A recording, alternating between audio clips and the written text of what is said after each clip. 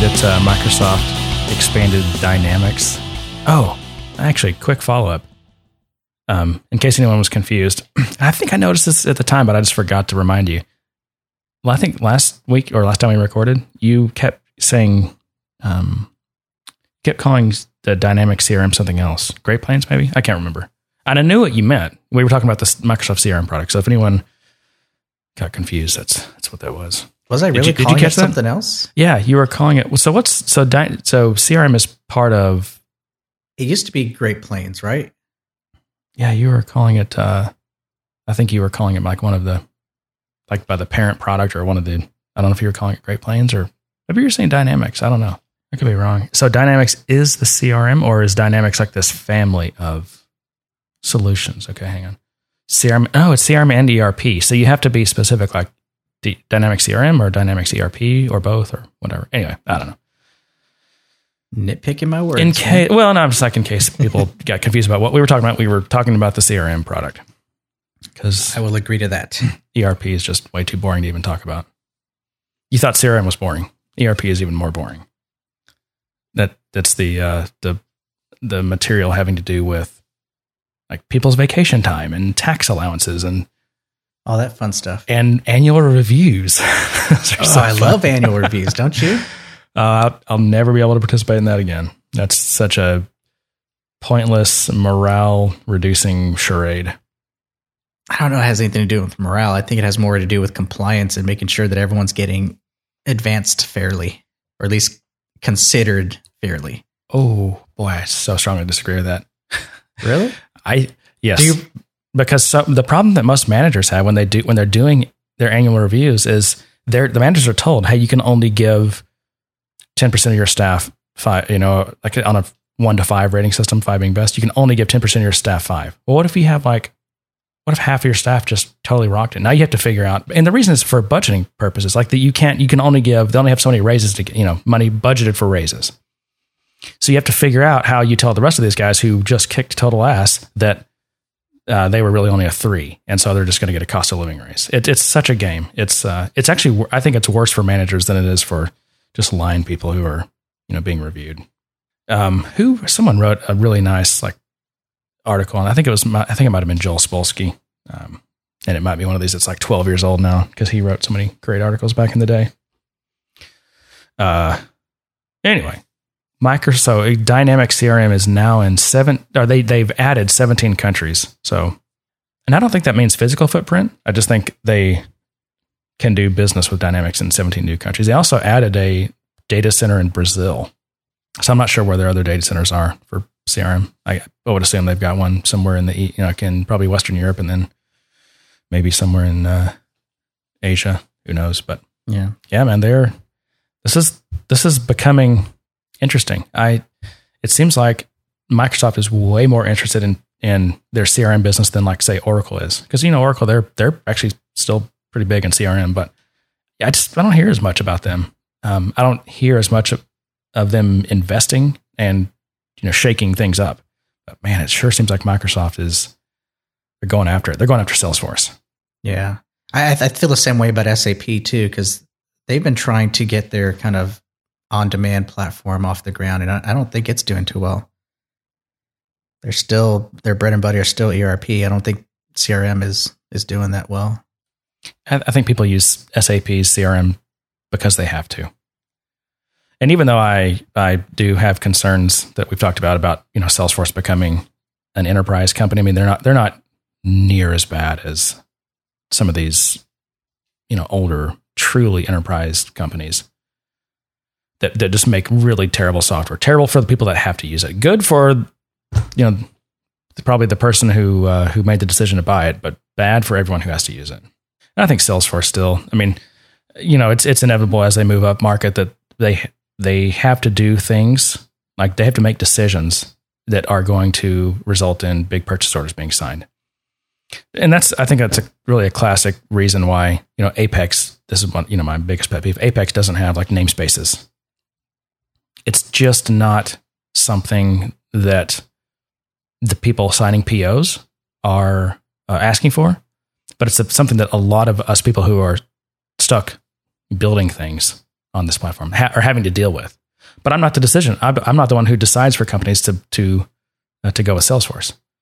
So I think that's true. I think that's true of, companies that are buying the CRM portion, but what about those companies that are trying to build AppExchange products or trying, basically on the ISV side of things? I mean, they're absolutely screaming for that stuff. I think some of them are. I still think the vast majority of them are not sophisticated enough for this to even be something that they are even aware that is a problem. And I think a lot of Salesforce customers are that way too. Again, this is Salesforce developers are the modern VB developers, and not that that's even an advanced language feature, but you give them more advanced features that are designed for building more scalable and modular apps, and they wouldn't know what to do with them. The majority. Now, you'd have a small. I mean, there's a lot of smart people building Salesforce apps and that work for Salesforce oriented consulting companies that are really smart and that could use that. And some of us are asking for these things, but it's overall it's a very small number, and that's what Salesforce has even said is we just have so few customers that are asking for this. It's really not even. It's not on a road. We know about it. We understand what you're saying, but it's not on our roadmap. Like, okay. That's surprising because I thought at some point they were considering it, but I mean, things change. Of course, they always have their safe harbor to hide behind. Well, a safe harbor is when they actually tell you what they're going to do, but they have to disclaim the safe harbor so that you don't hold them to it. But right. Yeah, I don't know. And I don't know. These MVPs still swear that there's things that are coming that will make me happy. So we'll see. I don't know when those are supposed to be coming. Probably Dreamforce. We'll hear about it. Yeah, I'm sure we'll hear a lot about it in Dreamforce, but we probably won't see it until winter. I guess that's what's next. Yeah, maybe. But back to the enterprise thing. I mean, I think Salesforce. I don't know. I hope they're careful and mindful about that. I still think they have a strong focus compared to their competitors, or at least their big competitors, on user experience. It's definitely not perfect, and we've talked about things and just how there's so many screens in Salesforce that are just old school, full page refresh types things, and it just makes Salesforce a lot slower than what it would have to be. But that being said, I mean, if you look at Oracle CRM or even Siebel, or what's this other smaller one? Like Sales Logic or anything like that. Yeah, Salesforce really is, I think overall, user experience wise, quite a bit better than those. I still have customers that really don't like Salesforce from a UI perspective, and well, what do they? Is there something they prefer? Well, this one particular one prefers Squid. Oh, okay. So they're basically layering on Squid on top of it to be able to create the type of interfaces they want. So, yeah, and if you're going to go you're talking about in that case doing something that you're building your own interfaces, right? And that's fair enough, especially if you need, really customized interfaces, or if you've got people that are doing some that are in a contact center and they're having to work really quickly and they need a very customized screen flow or something. I think it makes sense to do something like Squid, or even, at least Salesforce gives you the tools to, whether it's Visualforce or whether you just use or Canvas, or even if you just use Visualforce, you don't necessarily use any of the Visualforce components. You just use it as a way to bootstrap your own, handlebars, bootstrap, Ionic system or whatever you're doing. You can do that too. So at least there's the option there. If you do need a really custom thing and you're willing to build it, you can. But if you're not going to do that and you're interested in the vanilla Salesforce, it's again, I think better than most of its competitors. I think where they'll have to be careful is on the small and medium business, which I think is the most likely thing to start getting ignored. Man, there's some interesting small CRMs that just look great and do certain things way better than Salesforce does. Email and certain just integrations and stuff out of the box. Salesforce, I don't know how important it is or how much financial consequence there would be, but they could lose a lot of that business to smaller players. Yeah, it'd be interesting to see how they react to that. I'm just really curious about what's going to be at Dreamforce and how they're going to attack this UI issue, because I think we're definitely overdue for a UI refresh, and mobile is influencing a lot of web applications nowadays. And I'm really curious to see what their answer is to that. Well, I think they are, from my understanding, working on a major UI refresh. And I think it's going to be based on, what's it called? Aura? Mm-hmm. Which is that's what they used to build Salesforce One. Right. It's like kind of like an HTML5 component library, app framework thingy. I also saw, I think this was in one of those open source articles that we're going to talk about, but they're planning on at some point soon going into pilot on, you can build your own like Aura components. Yeah. that are you can basically build your own Salesforce One components that are kind of native Salesforce One type stuff. That sounds promising. That'll be really nice. Yeah. Cause right now, I mean, the Salesforce One stuff, I haven't done much with Salesforce One. I've made some things kind of more Salesforce One compatible, just more, I guess, what's the word? Responsive, so that they work well in Salesforce One, but it's still just like, the Visualforce page looks exactly the same on the phone as it does in the browser. It's just more small. It's smaller. It doesn't look like Salesforce One. It works. It just looks like it doesn't belong. Which is, I know, one of your big pet peeves, right? When things don't look. And that's even like 3 removed, right? Because Salesforce One doesn't look anything like the underlying platform, right? Yep. Yeah, and then now I'm putting, kind of vanilla Visualforce apps on top of Salesforce One. So now not only do the apps I'm writing, not only do they not look like Salesforce One, but they don't look like the OS either. It's just this big hodgepodge of different UI themes and conventions. Yeah, it is a peeve of mine. I would prefer, any customizations that I'm able to do, unless, the customer ties my hand and they want it to look a very specific way. I usually tend to try and make it look as native as possible, so the user doesn't really notice it. I really hate using the application and then being in one part of the application, then going to the other part, and it's just completely different. It looked like it was designed by someone completely different, or it even looks like a mashup because you see the artifacts from the other system. And that really bugs me. So I strive to not do that. But sometimes it's unavoidable. Yeah. But speaking of UI stuff, I have a lot of updates from Squid. Okay. They have some really good stuff coming out. So on the news front, they're expanding. So I forgot where they're at right now. Are they in Austin or Houston or something like that? Something like that. But now they're going to open an office in San Francisco, and they just hired a new guy, Mike Densing. Well, they open an office in San Francisco so it's easier for Salesforce to buy them. Remember, this is my prediction. Yes, this is your prediction, and it's coming true. Yep, and one of the things they know is work closer with Salesforce. So who knows? But yeah, they hired him. He used to be senior VP of engineering at MindJet, and I believe MindJet was a online mind mapping application. I believe. But anyways, he's joining the team. He's basically going to be managing that office and kind of give them a presence out there, and of course help them more with their development and all that kind of stuff. But along with that, they also changed the logo.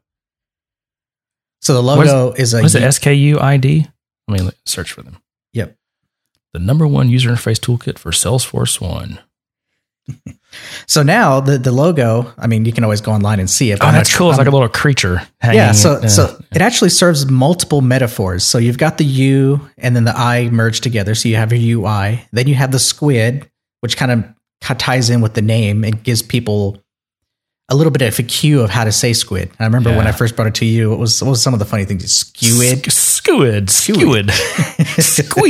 That was one of the things that was there. So now they got the 2 Y's and the hand, but if you look at it, it actually looks like a hand as well. So they're tying that metaphor in with some of their mobile touch-based interfaces that you can create with Squid. At some point, you start mixing your metaphors and it loses all integrity, though. Yeah, I think what they did is they're like, let's stick a squid on there so everyone knows. And they go, oh, look, it looks like a hand.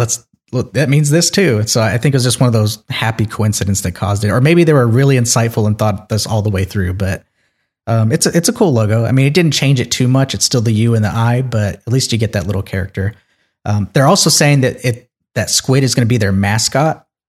And so you can go out to the Squid community, and apparently I haven't found it yet, but I'll try to put it in the show notes, is you can go and kind of toss up name ideas for their mascot.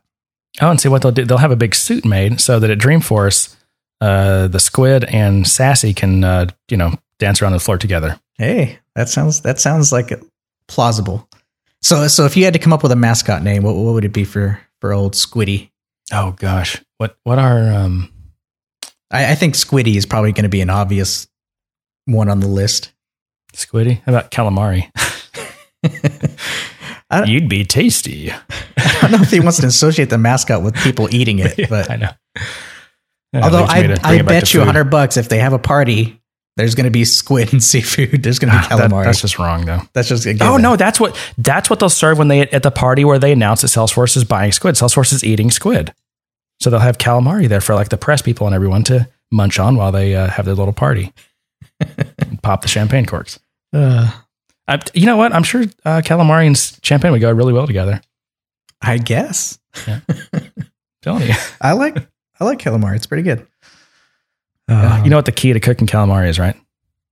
Don't overcook it. Yeah. So you either have to cook it for, it's like 2 minutes or 2 hours.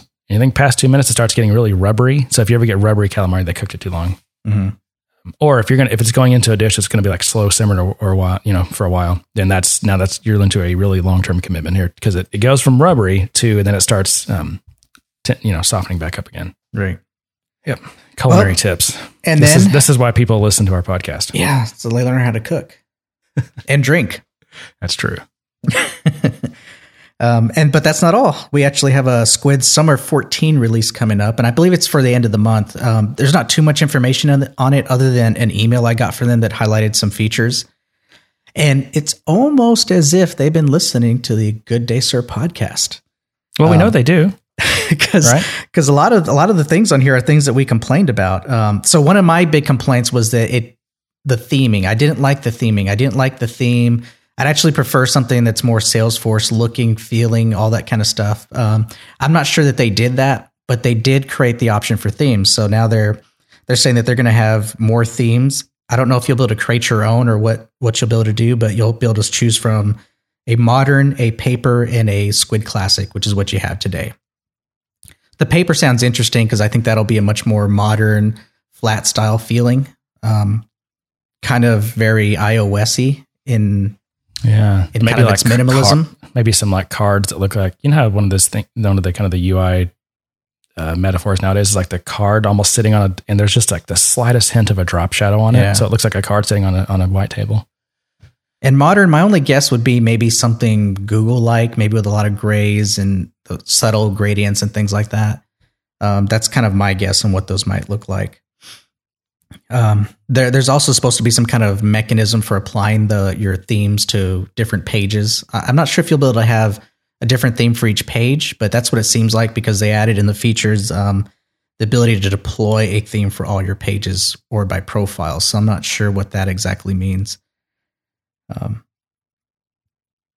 They're adding some keyboard shortcuts, which I don't really have a need for, but I can see how that would be beneficial. It would just make the system much easier to use and quicker to be able to define your own shortcut keys. My only problem with that is that a lot of times people will override a critical key, like they'll override a Control-C or something like that. So I'm not sure if they're doing something to prevent those kind of things. Yeah, because so many Salesforce users are always Control-Cing out of their bash scripts and stuff. Control-C's copy. That's right. In Windows, on Windows, yeah, you're right. Yeah. I forgot about that. Yeah. Oh, so you got your Mac mindset on. Yeah, I'm thinking the only thing Control-C does on my computer is the break signal. Is that an interrupt? I think it is, right? I don't know. So another one I'm excited about, and again, I don't have much details, but it's perform multiple actions based on button clicks and model changes without code. Now that's pretty big because right now what I have to do is kind of implement a global listener method in JavaScript, and when the page loads, it kind of kicks that off, and it basically just kind of hooks into all the events that they have. And then I just kind of have to just use it just like any other kind of message monitoring queuing system is just look for a message that I want to consume well, use something like the delegated event handlers. So jQuery has that. So you could put an event handler on body, but you can also tell jQuery that you want to within that you're only interested in events from this component or using the normal jQuery selectors. Yeah, that much is true. But what I'm talking about specifically is some of the models and things like that are built into it. So whenever you change a data element in the system, that triggers an update to the model, and you can hook into their methods that kind of broadcast that out to kind of when they update this model, I want to do X, Y, Z, or when they save, I want to do X, Y, Z. And so I've used those a lot to kind of create some dynamic elements on the screen, like whenever they pick something, set some defaults, or just run some action. And it's been really error prone and takes a lot of time to develop because I'm kind of trialing and erroring it to see what's working and what's not. So hopefully something that's a little more encapsulated and supported will make things a lot easier. Another one, and this is again hitting on one of my big pain points is deployments. So they're supposed to create this package system. Now I don't know if that's going to be a package system kind of like change sets is, where you can say, I want to deploy these to this environment, and then they'll do the work of, connecting that environment and pushing it up. Or if it's just going to be something really simple where I can say, give me this page, download a zip, and then import that into the other system. I'm hoping it's the first one, the first one I mentioned, where you can kind of create a package and actually deploy it, because that kind of reduces any kind of error, copying the wrong thing or importing the wrong thing. So I'm really hopeful that that's something that's really nice and kind of a little more automated than just shuffling zip files around. And then of course they added the ability to share these packs. So you should. And I think this will help the community as well, because you'll be able to kind of create some code or create a page. And right now, what you kind of do is you kind of paste the code up to the community, paste the XML up to the community site. There's no really good sharing mechanism. I guess you could always, upload the XML to Git or something and share it that way. But I think this will be a more kind of a way of actually creating your own components and solutions for things. Yeah, it's like almost like apt-get or Maven or what else does packages? Like Ruby Gems or something, right? Like some common package format that you can kind of here's my package, deploy to the. Is it just like a sharing community type of thing? Yeah. It'll just be a way to kind of package these up and share them. I'm not sure if they'll have a full-fledged, community built around it, but the mechanism will be there for you to be able to say, hey, I built this really cool thing. Or someone's asking for help and you just do a really quick proof of concept and send it to them. Is there any way to do dependencies? Like you can say, hey, here's my package and it depends on, this package A and package B. So if I want yours, which is C, it, downloads package A and B first, installs those and then C. Yeah, I don't know. Right now I just have a one-line sentence that's describing that you can share packages. Oh, okay. So yeah, as we get more details, I'll look into that, because that would be promising. Yeah. I don't know if they would have gone that far with the first release, though. Right. And then the last major thing that they had to mention, which I don't know if I like or if I'm concerned about, but it's actually pretty cool. You'll be able to create tables within tables. I think they're calling it a table drawer. So if you have a record and you have some related data to it, you'll be able to display that. So if you had, say, an account and you wanted to see the context, you should be able to include that in your table and build it out. And then someone could click on the count row and below it would show up all the contacts in another table that's kind of indented, kind of like a tree table or something along those lines. I'm afraid of it because that's a lot of data and it's going to increase the markup, which means the page is probably going to be slow. And if people aren't kind of managing how much data they're pushing, I think it could be problematic, but it is a nice feature. So when you expand like one of the parent records, does it already have all that child data, or does it go grab it, the child data for that parent real quick? That would be interesting to see what the actual implementation is. My thought is that what you'll probably end up doing is creating a model that has a subquery, which you can do today, that has a subquery on it, and that all gets loaded all at once. So it's probably already going to be there. So it'll actually kind of be there in the background for the records that you have loaded. That could also mean larger page sizes, which could be problematic if you have a lot of data. Now, the way Squid kind of gets around that is it really makes heavy use of the limit statement. So it by default sets a limit so that, your table only fills up with a certain amount of data, and it supports paging. And as it runs past a page that you don't have loaded, it'll go ahead and do the requerying and, all that kind of stuff. So cool. That's about it. I mean, there's some webinars coming up this month that will go into deeper on all the features and everything that I'll be looking at and hopefully providing updates on. But yeah, exciting stuff.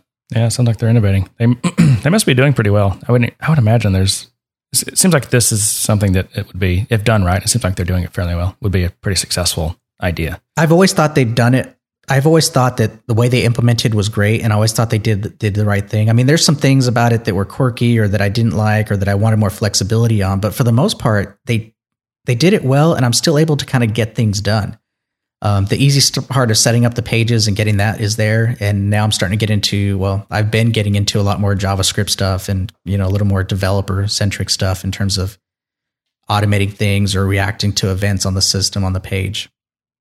So my knowledge base is increasing on it.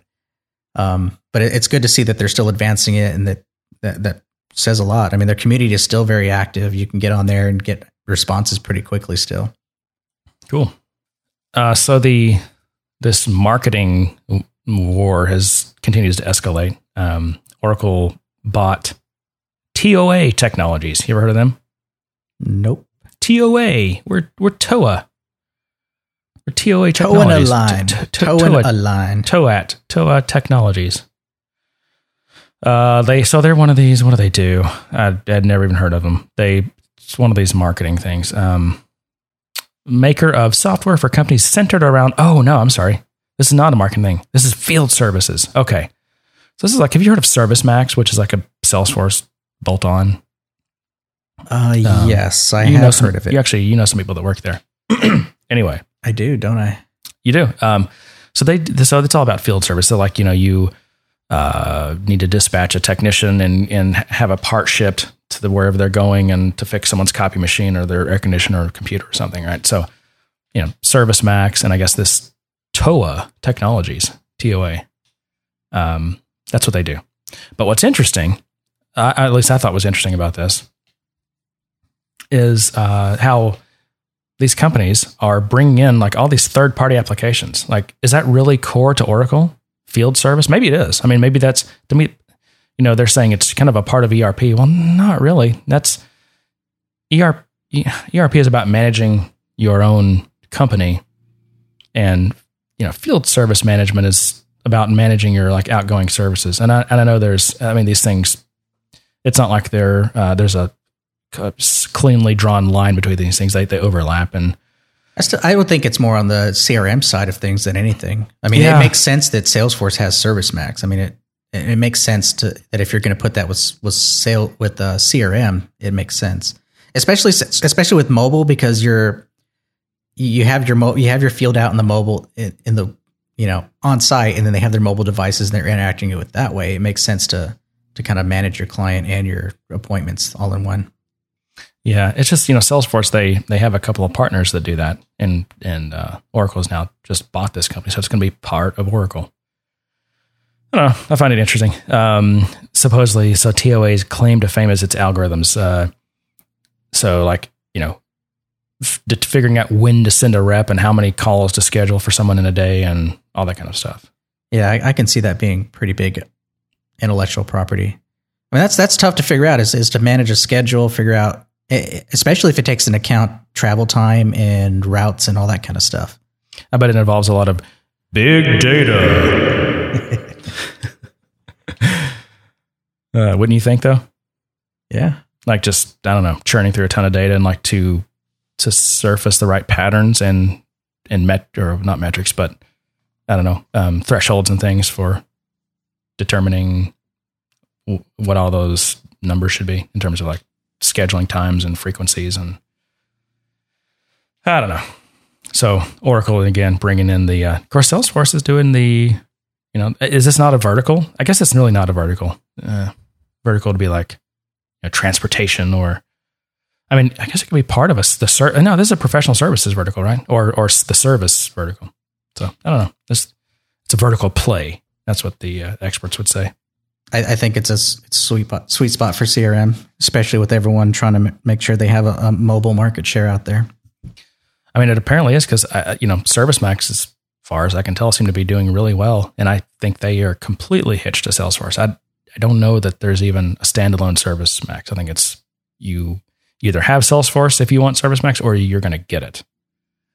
It's not a bad position. I mean, Salesforce is pretty big. It's got a large customer base, and a lot of them do service customers in the field.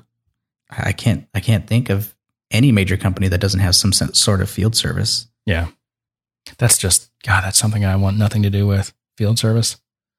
You mean as a job, or it figuring out the algorithms to manage that whole schedule? Well, no, that would be cool, actually. I just don't want to be involved in. Now, do these algorithms, do they kind of do the whole, is that why we have to kind of like, the guy won't come between, you have to be at your house between 8 and 10 o'clock at night? Yeah, that's a poor algorithm. That's a lazy algorithm. So hopefully these algorithms are better than that, and hopefully our customer service as consumers will improve. That's a way of companies saying we value our time way more than we value your time. Yeah. Although I want to say, which is not how to be a customer company. Yeah. I mean, I want to say that's getting better. I mean, the last few times I've had someone come by the house for something, they were within an hour of when they said they'd be here, either on one side or the other. So I don't know. That's good. Yeah. I had a good experience with the DirecTV this week, but the window was like 8 to 12 and the guy was here by like 9, which was fine because I'm really not ready for visitors before 9 anyway. Still in your PJs. Yep. I mean, figured I should at least put pants on. I'm sure they appreciate that too. Yeah. Have you heard of Sales Reach? No. Yeah. So Salesforce launched Sales Reach, which is, I guess, a combination of like Pardot me, ma'am. I still don't know how to say that. It's a combination of Pardot and something else. Let's see, combining Pardot, maybe with Buddy or something. I can't remember. But they called it Sales Reach. I must have missed this. I haven't heard of it. Let's see, combining Pardot marketing software, sales automation application, and social communities platform into a new product called Sales Reach, which it says can help salespeople nurture leads and make deals in real time versus, I don't know, asynchronous or delayed or fake time or something. I don't even know what that means. Strike while the iron's hot. Oh, you can see when someone opens your PowerPoint that you sent them, and as soon as they open it, you call them 5 minutes later. So their business is Big Brother. It's just really like super creeping on your prospects. I'm sick of this. This internet of customers completely creeps me out. I went to their website and their logo has like a $sign in the logo. That's so cheesy. Oh, really? Yeah. Sales Reach? Yeah. And it says Sales Reach software, and then it has like a little, unless I found the wrong one, but it has a little $sign behind it. I wonder if that may not be Salesforce. Oh, so this is a telecom, insurance, and managed services apps for users of Salesforce. Really? Okay. So let me read you this first sentence again. Salesforce is combining its Pardot marketing software, Salesforce automation application, and social communities platform into a new product called Sales Reach. Do we have a trademark? And speaking of that, let me. This is a great segue into my next thing, which is Salesforce is getting sued for trademark infringement on a completely separate, I think. Hang on. Yeah, on a completely separate product. But this is interesting though, that there's a Salesforce-oriented company called Sales Reach. Yeah. Wow. That's amazing. So is this different than what This is different. Wow. So Salesforce recently launched a new product called Social Studio, in spite of the fact that an existing competing product had already used that name for years. Marketing software vendor StrongView Systems alleges in a new trademark infringement lawsuit. So Salesforce is a lot bigger than this other company, but yeah. So Social Studio, this is what I was thinking of earlier. Get my streams crossed here. Well, they might have another one on the way then with Social Reach. I know. Social Studio or Sales Reach. Social Studio combines Radian 6 with Buddy Media content. At least they're starting to integrate these products. That kind of makes sense. Social Studio. Yeah. So there's a competitor product already called that. I'm sure Salesforce. Well, it's not really a competitor. It looks like an app exchange that sits on Salesforce to do this stuff. You talking about Social Studio? No, Sales Reach. Oh, okay. You're talking about, okay. Yeah. We're getting our wires crossed. We are. I have not left the train station of Sales Reach yet. I'm still stuck on that. StrongView says their business has already been harmed by Salesforce's actions. So I think Salesforce knew what they were doing when they picked this name, and they expected to get sued. And what will happen is Salesforce will just settle with them, pay them, I don't know, a few $1 million to get the name. Is it a competing? Yes, that's what it said. It is actually a competing product. Salesforce may just buy them. I know. Maybe they tried to and they couldn't get it. Or maybe they tried to buy the name, buy the trademark, and they wouldn't sell them the trademark. I would think that if they that doesn't make sense though. I would say that they found out after the fact, and one of the options would probably be to buy them. Boy, they have really bad legal research if that's the case. No. There's no way they could launch a new brand, a new product name, and not, number one, not trademark it themselves, but also not search the trademark database, or not just do a web search. But it's their competitor. Of course they knew about them. I agree. It's weird. I don't want to say weird. It's dumb. It's confounding. Yeah, maybe it's one of those things where they decided they like the name, they're going to do it anyways, and see if the other guy notices. And if they do, then we'll deal with it. Yeah. Salesforce joined the BSA. Aren't those the guys that sue you if you download a copy of Windows XP illegally or something? There's no software at Salesforce. How can they be part of a software alliance? Yeah, no software.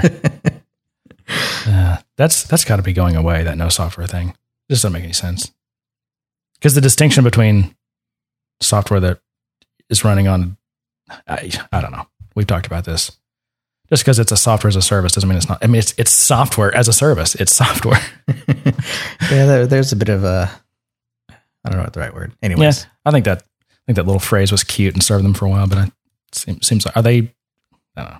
Seems like they're putting that one to bed. I mean, it's a shortened form of no software to install or no on-site software, but I think we all know what they meant by it. But yeah. if we look at its face value and take it literally, it's kind of funny. But I don't know why they would join the BSA. I don't know what all the BSA does, though. Maybe they do other stuff to help software companies. Well, aren't they just kind of a central repository and a place for people to kind of report people who are using unlicensed software? Yeah. Do you remember seeing the ads like, is your company, they've tried to get you to rat on your employer. Is your company illegally installing copies of Windows? Well, Salesforce could have that issue as well. I mean, there's some clients out there who are running off a couple licenses and really shouldn't be. If you can do that, but you're not going to get near as much value out of the system. And so if you're not paying for more than a couple licenses, you're not going to get much more value out of that than that. It's kind of a beautiful thing, actually. I just don't think Salesforce has to worry that much. I think the only times they do is if people were trying to use Salesforce just like maybe a data storage thing only, and they just bought like one license and just slamming it with API or something. But still, if you only have one license, what do you get, like 5,000 API calls? A lot of limits are based on, at least those API limits are based on how many users you have. Right. So it's kind of hard to abuse Salesforce. Yeah. Darn it. Darn it.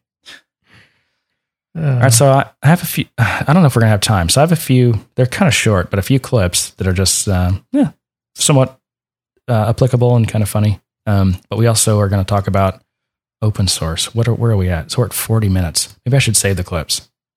How about one? Can you do one? Or they're all part of one story. Let me do a short one here. So this is from the GigaOM podcast called The Structure Show. And it's Barb Darrow, who she covers like cloud stuff and even Salesforce some. And it's Dan Lyons, who has been like a tech reporter forever. And he was the one behind the fake Steve Jobs Twitter account. I don't know if you remember that from that was at least 5 years ago. But it was really funny. It was really well done. And no one knew at the time it was him. Anyway, they were talking about like these tech-oriented TV shows like *Halt and Catch Fire*, which is about, the start of the PC industry. And I guess Dan I think he consults for some of these tech-related shows, and he's even involved in making a show of some sort, like a TV show. But they were talking about like how to make stuff funny.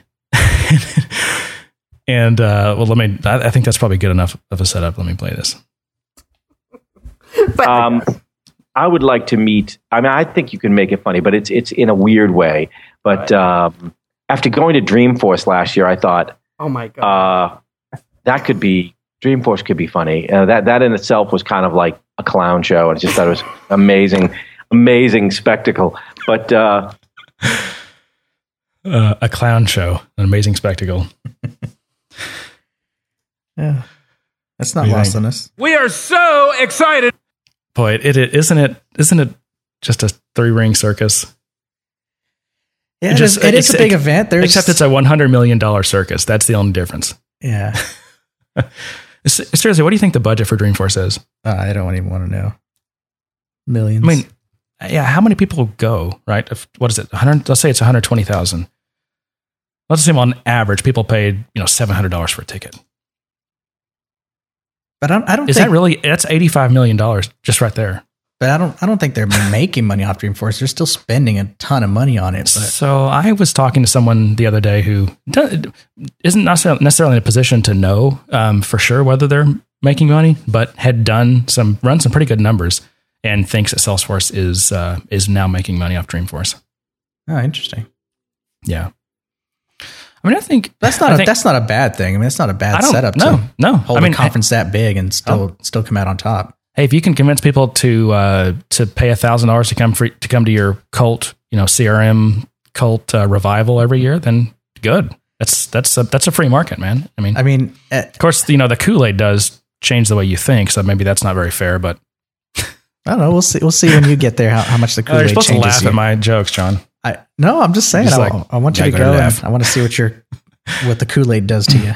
I'm still thinking of going, but I don't know. If you get drunk with the Kool-Aid, I'm really afraid that I'll go to like an opening keynote and just get really. It will not be fun, and then I'll sit in my Airbnb for the rest of the time and just work.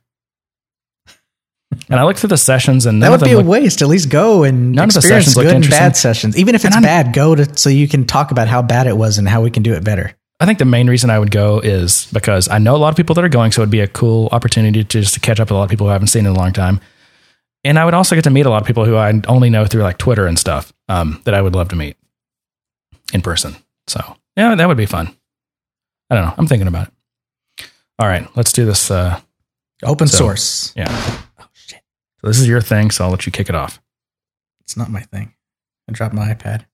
Is that what that slamming noise was? That's what it was. That's I'm proud that I'm using my iPad for our show and I drop it. Yeah, so Salesforce in the last week came out with 3 articles on open source, and I actually think they're really good. They're really short reads, so you're not getting a ton of detail, but you get some exposure into some of the things that they're using, some of the tools. And we've talked about it before, Salesforce being a closed system, but it's a closed system made up of a lot of open source. And they've started contributing some things to the community as well. There was a couple of things in some of the articles that I highlighted that I thought we could talk about. What I find interesting, especially in the part 1, the first article, is they do talk about using a lot of commercial software when they started out, and then eventually moving into into open source systems, mainly because they would come across a bug or a limitation in that commercial software, and the vendor wouldn't help them out, wouldn't do anything. So I'm sorry, but I have to stop you already just to point out the irony. The irony in this. I know that was my response too when I read that part. It was like, oh, I wonder if this is resonating. Well, but they are adding more of their tools to open source, so maybe I don't know. But into the case, so the story is that that one of their key reasons for going open source is to be able to control your own destiny. Because if there's a bug or something or a new feature you need added, if it's open source, you can fork it, you can modify it, you can fix the bug and contribute it back to the community. There's a lot of flexibility there versus a closed system where you basically have to go and beg and say, "Hey, we're a big customer, can you fix this for us?" And yeah, the irony is you can't go to Salesforce and say, "Hey, we're a big customer, can you fix this for us?" Yeah, I'm surprised that this article even got approved because it really slams Salesforce's own model. I mean, when you run across a bug, and I think Salesforce has periods of where you don't see as many bad bugs, and then sometimes it just seems like they'll do a release and there'll be so many, especially if you have a large code base, and some of these guys that work on the really big ISVs, they have so much test coverage and things that they see so many of these bugs really quickly after release. But what is your And let's say, I think the big ISVs, especially the ones that are partly owned by Salesforce, they've probably got some pretty decent paths into Salesforce to get that addressed. But what about guys like us? We're independent or work for small companies, but we're still doing really important stuff and still building pretty big stuff for important Salesforce customers. What is our recourse when we run across an important bug? Log a ticket, deal with level 1 support. If you're lucky, you might have premium support or gold or whatever it's called, which really doesn't actually help that much. I mean, I've got horror stories about companies that couldn't even basically save a new Apex or Visualforce object in their system for 6 months. And it got escalated. After you go through the thing of weeks of them trying to point out some way that you're doing something wrong, weeks. Then it finally, at some point, supposedly gets escalated to R&D. There's, research and development, which I don't know what that means. It's probably just some kind of engineering group that works on support stuff. And then you just hear nothing, and there's no updates. And if you're lucky, like 3 months later when they fix it, they might update your case to say, hey, by the way, we fixed this, but usually not. So that's my experience. Yeah. And that was just one part of the article. I found the irony to be extremely funny. But anyways, moving on from that, another point that they were talking about was scalability and how they kind of worked out their scalability. They're actually using, I think, Apache Solar, and they're mainly using it because of its ability to horizontally scale. And I thought it was interesting because whenever I think of scale, I always think about beefing up a server or, just adding more hardware to it to try and make it, handle more transactions. That's not this kind of scalability that they needed ultimately. What they needed is to be able to kind of distribute that work out to many computers versus trying to get one to be able to run more transactions. Yeah. And it kind of got me thinking about, whenever I say scalability, what does that mean? I think we always kind of assume, tacking on more hardware to something to get it to scale. But I think that mindset's changing now with all these cloud computing systems and everything, that we're starting to think of more horizontally when we talk about scaling.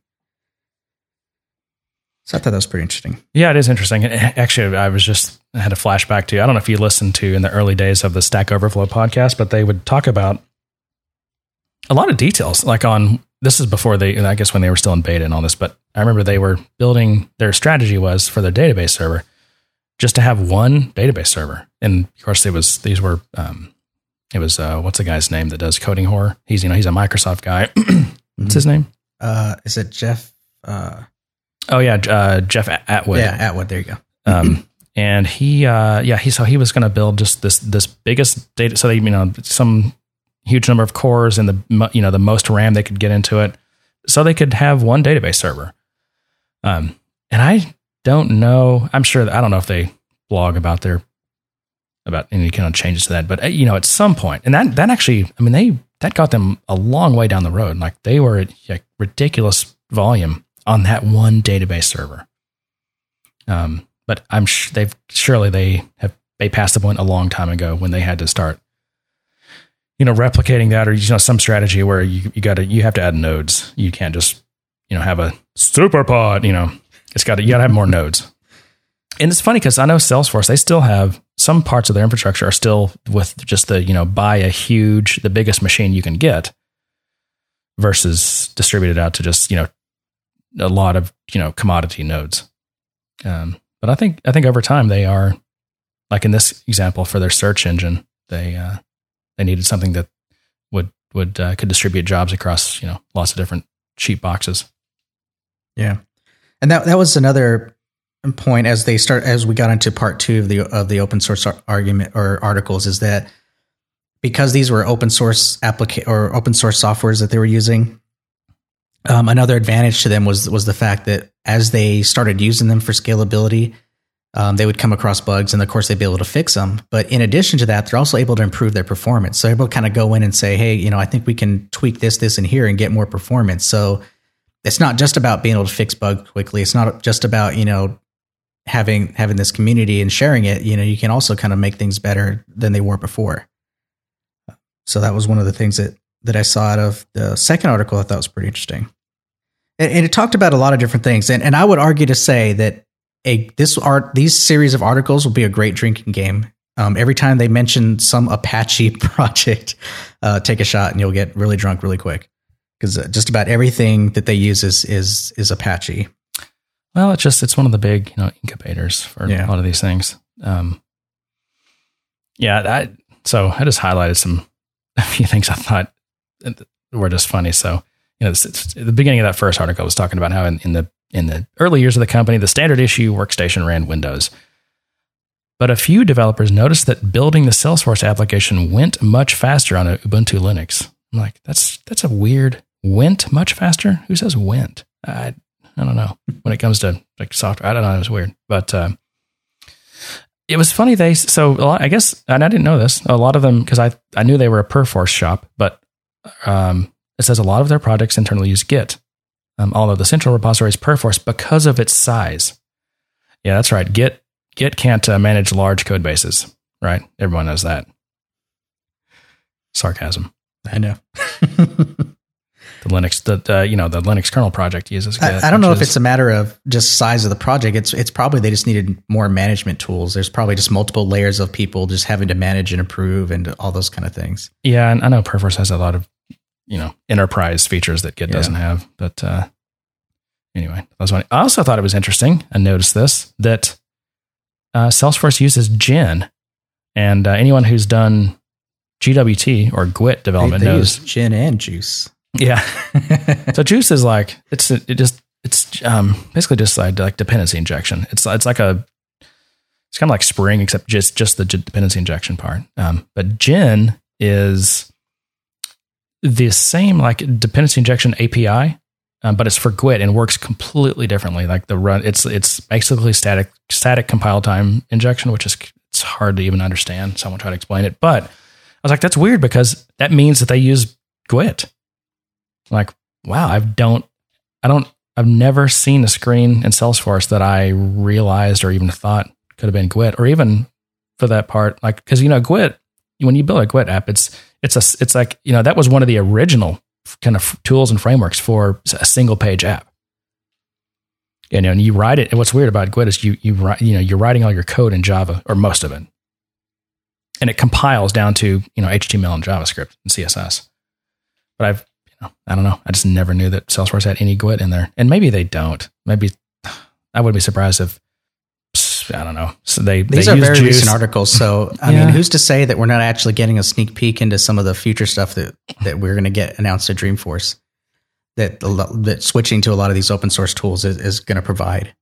I was also pleased to see that they use in addition. So they do use Mockito for mocking, but they also use JMockit, which I think is a superior mocking framework for Java. It was born after the Java, the JDK or the JRE really became, instrumentable, I guess is the word. It's like this Java agent that you can use to instrument the VM, which is required to do some of these really cool and advanced mocking features. And like Mockito, they bolted some of the stuff on after, but JMockit was designed from the ground up based on all those capabilities. And it's, but it just hasn't, I think because it was a later to the game than these other ones, it just has not got the uptake. It's still, it's probably like maybe 5% of like Java projects or Java developers, prefer JMockit, which always makes me sad because it is the best one. So do you think they'll take some of the lessons they learned, or at least seen what some of these others have architected in these open sources, and try and kind of present that forward to Apex? No, not at all. It's just completely separate teams, different people, different philosophies. The engineers that are building Salesforce are, and now they do kind of report to in a way. Their work is directed by like the people who are product managers at Salesforce. But a typical product manager at Salesforce, he's, they're trying to figure out like what's the next chatter element they're going to add to Apex. It has really nothing to do with how Salesforce builds Salesforce, because the way Salesforce builds Salesforce is actually pretty cool. And they're using a lot of, really great tooling, modern tooling with modern languages. And there's a gulf between that and what, as Salesforce developers, we get to we get to use. Right. One of the other things I found interesting, and this was getting into the third article, was the database. They started talking a little bit more about open source tools that actually are NoSQL databases. I think they mentioned Apache HBase, which I guess they compared to Google's Bigtable. And that's a world I'm woefully ignorant on. So I'm not sure if you have any thoughts on that stuff, but it sounds like, some of the rumors we talked about before about them kind of reducing their dependency on things like Oracle databases or even SQL databases and all those kind of things that they might move to a more object-oriented system. Well, the thing is, I don't think they've got HBase or maybe even, I don't think they've got that in production because it even says what will run on HBase, and they're talking about things that could potentially, and they're talking about basically like blob type stuff. Or they might start with audit history or event tracking, but also big objects. So that basically is excluding all of their relational data. That's still going to all be in. I mean, I think they're just so wrapped around Oracle, store procedure and security wise. It's just, I've seen. I would talk to people, but I've also seen stack traces that I don't think I was supposed to see that indicate, just how embedded in Oracle, like Salesforce's, the whole security model is. It goes really, and I think it has to for performance reasons. They really, I think, use, advanced Oracle features, and it's really pushed it down to the database. A lot of these things that are what's required. Because Salesforce has got a pretty nice security model, but to implement that with as much performance as they are able to get out of it is pretty freaking amazing. But it requires you to really be coupled with your database. So that's, I think we talked about how they kind of flirted with Postgres for a while. They're going to hire 50 Postgres engineers. Remember that? Right. Yeah, I remember that. And I think that I think they looked at it and I don't know if it was just a proof of concept or they were just going to see how feasible it was, but I think they stopped that. And it's just because I don't think it is feasible. Could be wrong. That's just from what I see. That's what it looks like. And I think you're right. The article is presenting it as these are things that they're doing. So they're either kind of in the process of experimenting on this stuff, or they're going to offload certain parts of the system to do this. Maybe things like the chatter and all that kind of stuff. That kind of heavy messaging system will be on that type of system, while your actual record data would still be in a relational database. And that I want to say there's probably evidence of that, and just in the way that those APIs are completely different from say a regular record API. But that's kind of my opinion on it. Yeah. But I guess to solve some of the relational issues they have their Apache Phoenix, which is a project that they contributed to the community. I don't really know much about it. I don't either. I know Phoenix is basically like just a SQL front end to a non-relational database. That's cool. And then they also talked about mobile a little bit too. Didn't you flirt with Cordova or something on a project recently? Yeah, I've been actually using it quite a bit. Yeah, and I think so the article said incidentally make heavy use of another library called Apache Cordova to blend web and native components. So that's interesting to see that that's in there. Yeah, I think Salesforce One is probably built with Cordova. Because Salesforce One, we were just talking about this. It's not native, right? It doesn't use any of the native stuff. It looks and works the same on iOS, Android, Windows Phone yet? I don't remember.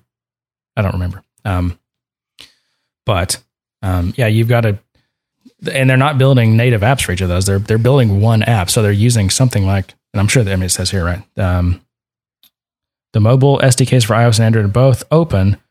And incidentally, we make heavy use of another open library, Apache Cordova. So yeah, it's actually pretty nice. There's a lot of plugins for Cordova too. Yeah. So these articles are filled with just links to a ton of different libraries that they're using from the open source community. And actually, I was quite surprised that they're using that much open source software. Did it come as a surprise to you? I thought maybe they were kind of writing their own things a lot more than what's evident in this articles. No, I've seen presentations from some of the, I guess, engineering guys at Salesforce over the past couple of years, and they've been more open with blog posts like this, and also do you follow the Twitter account Salesforce Engineering? I think that's what it is. I might not. I think I'm on some developer ones. I guess I got to find that engineering one and follow that one. Yeah, so they'll talk about some of just the tools they're using, and but yeah, I think a lot of the guys give talks around the Bay Area just about what Salesforce is doing, and especially since they're contributing more, they have a lot more to talk about. So I knew a lot of this. I mean, it doesn't surprise me they're using this much open source because it's just honestly it's the way you can't build something like Salesforce on a Microsoft .NET stack or something like that. Right. It's just got if you really want the best, the best component for each part of your system, and you are at, essentially web scale, then there's really no proprietary stack that's going to give you something that's going to work. I've always thought about this, but there's no way in hell that Salesforce could use something like JPA Hibernate or like Entity Framework from the .NET side to do like their like as an ORM, for example. And the reason is because those frameworks are designed for like typical enterprise apps. When you're talking about web scale stuff, there's just no way, especially with all the, with all the joining, and things can get, it's generating queries for you, and they're just, the security model that you can wrap into that is just it's not near as complex or as capable as Salesforce's security model. So I'm sure they're willing, like for things like that, like I guarantee you they have a completely proprietary and super high performance ORM that they wrote themselves. And some of those things they probably won't open source because they may be considered part of their core value add. But it's cool to see them either working on existing, committing to existing open source projects, and in a couple of cases, releasing their own Aura and Phoenix. It's really cool because until a couple of years ago, Salesforce was a big user of open source, but I don't have any metrics or stats, but you didn't see them contributing back to things. And it sounds like there's a pretty big push to make sure they're contributing in the community, and there's probably somewhat of an ethic there now to make sure they're contributing back because they're getting so much value. What they do would not be possible without open source. So it makes a lot of sense to give back. And so, yeah, it's really cool. I always enjoy reading these things that, whether it's, presentations, or blog posts, whatever, about what Salesforce is doing on the back end, because there's a lot of smart guys that work there. Guys and gals. Sorry, gals. Oh, yeah, you got to be inclusive. I use the word guys in a mixed. I'll in general. I'll get on a call with three women and say, "Hey, guys, I don't mankind. Do you differentiate mankind and womankind, or it's just all mankind?" Yeah, I think. Oh, I don't know. You're going to get me in trouble here. I think that was more just a rhetorical tongue in cheek. We'll call it that. I just saw something I think it's in the third article, but a Twitter buddy of mine, Kevin O'Hara, got a shout out in this article for the Enforce, which is like a Node.js, what do they call them, plugin or whatever for Node. That's cool. I want to do, maybe next week we can talk about this, but I've got like a kind of a build system for when I do Salesforce work now that is largely based on, he released a Grunt plugin called like Grunt Salesforce or something like that. And I'm using that I'm just using that to do some basic like deployment stuff, but I've got this full Grunt setup that was largely inspired by some of the stuff he did that I want to talk about sometime because it's made my Salesforce development a lot less painful. Yeah, we've been talking about different ways to do that, and you had some different ideas. So is this the fruit of all those ideas that you finally got put together? It's more of the seed, which is weird because a fruit makes a seed, but it's the seed of what will be a new plant that will bear even more tasty fruit. Well, cool. Yeah, we definitely have to cover that then. As far as the open source, there are 3 articles. They're short reads. I think everyone who's doing Salesforce development should read them because it'll give you a good idea of kind of the technologies that are behind it. It might even give you some indication on why they made some of the decisions they made or why they do certain things, the way they do it. But yeah, I thought they were great articles. They weren't too long. They didn't get into too many details, but for what they are, they're really informative. What else you got going on? Yeah. Nah, me first. I don't think I have anything else. Where are we at? We are at over an hour. Yeah, I think that's a show then. Stick a fork in it. Did you bring anything to drink? No, so because of our recording time now, like it's usually my coffee time, so I don't want to keep talking about coffee. So I'll talk about a beer I had last night that I've had before, but just had it last night. It's really good. It's great summer beer. It's by Odell. And where is Odell? They just started distributing to Texas probably less than a year ago. Odell Brewing. Where are you, Odell? Oh, they're in Fort Collins. Every beer that I've had from them, and I've had a lot of them, I've really liked. But what I had last night was the Loose Leaf. Let me make sure. Odell Loose Leaf. It's a pale ale. No, it wasn't the Loose Leaf. Let's see. I have to check my Untapped now. It is the Loose Leaf. So they call it, well, it's weird. Some places call it an American Blonde Ale, but on Untapped they call it, this is the Loose Leaf Session Ale. So it's relatively low alcohol for a craft beer. Untapped calls it a pale ale. I think it's kind of a pale ale, but it's nice and crisp. It's almost like, I think Pilsner drinkers would like this, assuming you like good Pilsners. But it's more hoppy than even kind of a hoppy Pilsner. So it's got a nice kind of herby, crisp hop to it. Yeah, it was good. I say try anything by Odell's if you can get it where you are. Oh, cool. Yep.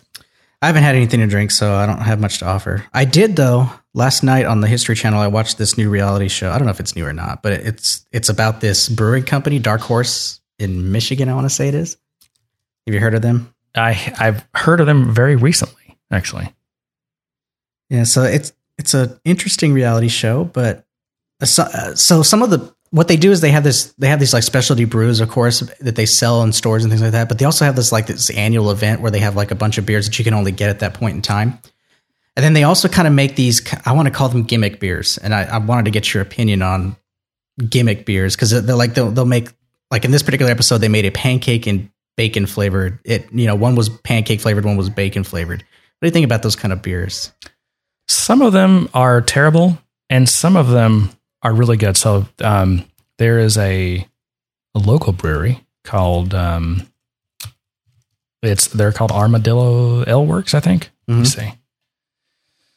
And they make a beer, I think pretty new. Actually, I think Armadillo is in Denton, if I remember correctly, but they brew in Deep Ellum's facilities. Anyway, kind of weird. But it's called Brunch Money. And it just tastes like a big old yummy stack of pancakes. And it seems like it would be gross, but it's actually, in fact, I just looked it up on Beer Advocate, which is really the best place to get beer reviews. And it gets a 92. Really? Yeah. And it's so it's really good. A lot of those though are just bad. They're just bad. See, my curiosity is piqued with those kind of beers, but I don't know. I feel like I got to try one at some point but I want it to be a good one. So, and like Rogue Brewing has this whole line of beers. Like the most recent one was called Voodoo. Yeah, I guess the line is called Voodoo. So Voodoo Donut Pretzel, Voodoo Donut Chocolate, Voodoo Donut Maple Bacon Ale, which I just had recently, and I did not like very much. In fact, it gets a 66 on Beer Advocate. So, I don't know. There's a lot of gimmicky stuff. People are. I mean, the whole craft brew movement. I mean, they're unearthing like almost ancient and like, what's the word when something dies off forever? Extinct. Yeah, extinct styles. They're like Ommegang in New York. They brought back the saison virtually from the grave, and that was maybe 5 years ago. And now saison, every craft brewery's got to have at least one saison, and some have like a half a dozen saisons. Some soured, some light, some high alcohol, some sessionable. Yeah. And so there's all kinds of crazy experimentation with, sours are now the big thing. Of course, we've kind of already seen the IPA craze, although I think it's still going on, but because so many people are just diehard lifelong IPA fans. But I think I do too. I just think they peaked, and the real beer nerds are on to, they're trying to expand their palate. So they're on to other stuff. I'm not a beer nerd, because I still drink IPAs. I want to aspire to be a beer nerd, but I don't have enough time. Oh, there's always time. That's why I'm not a beer nerd. I don't make the time. Yeah. All right. All right, man. With that, good day, sir. Good day, sir.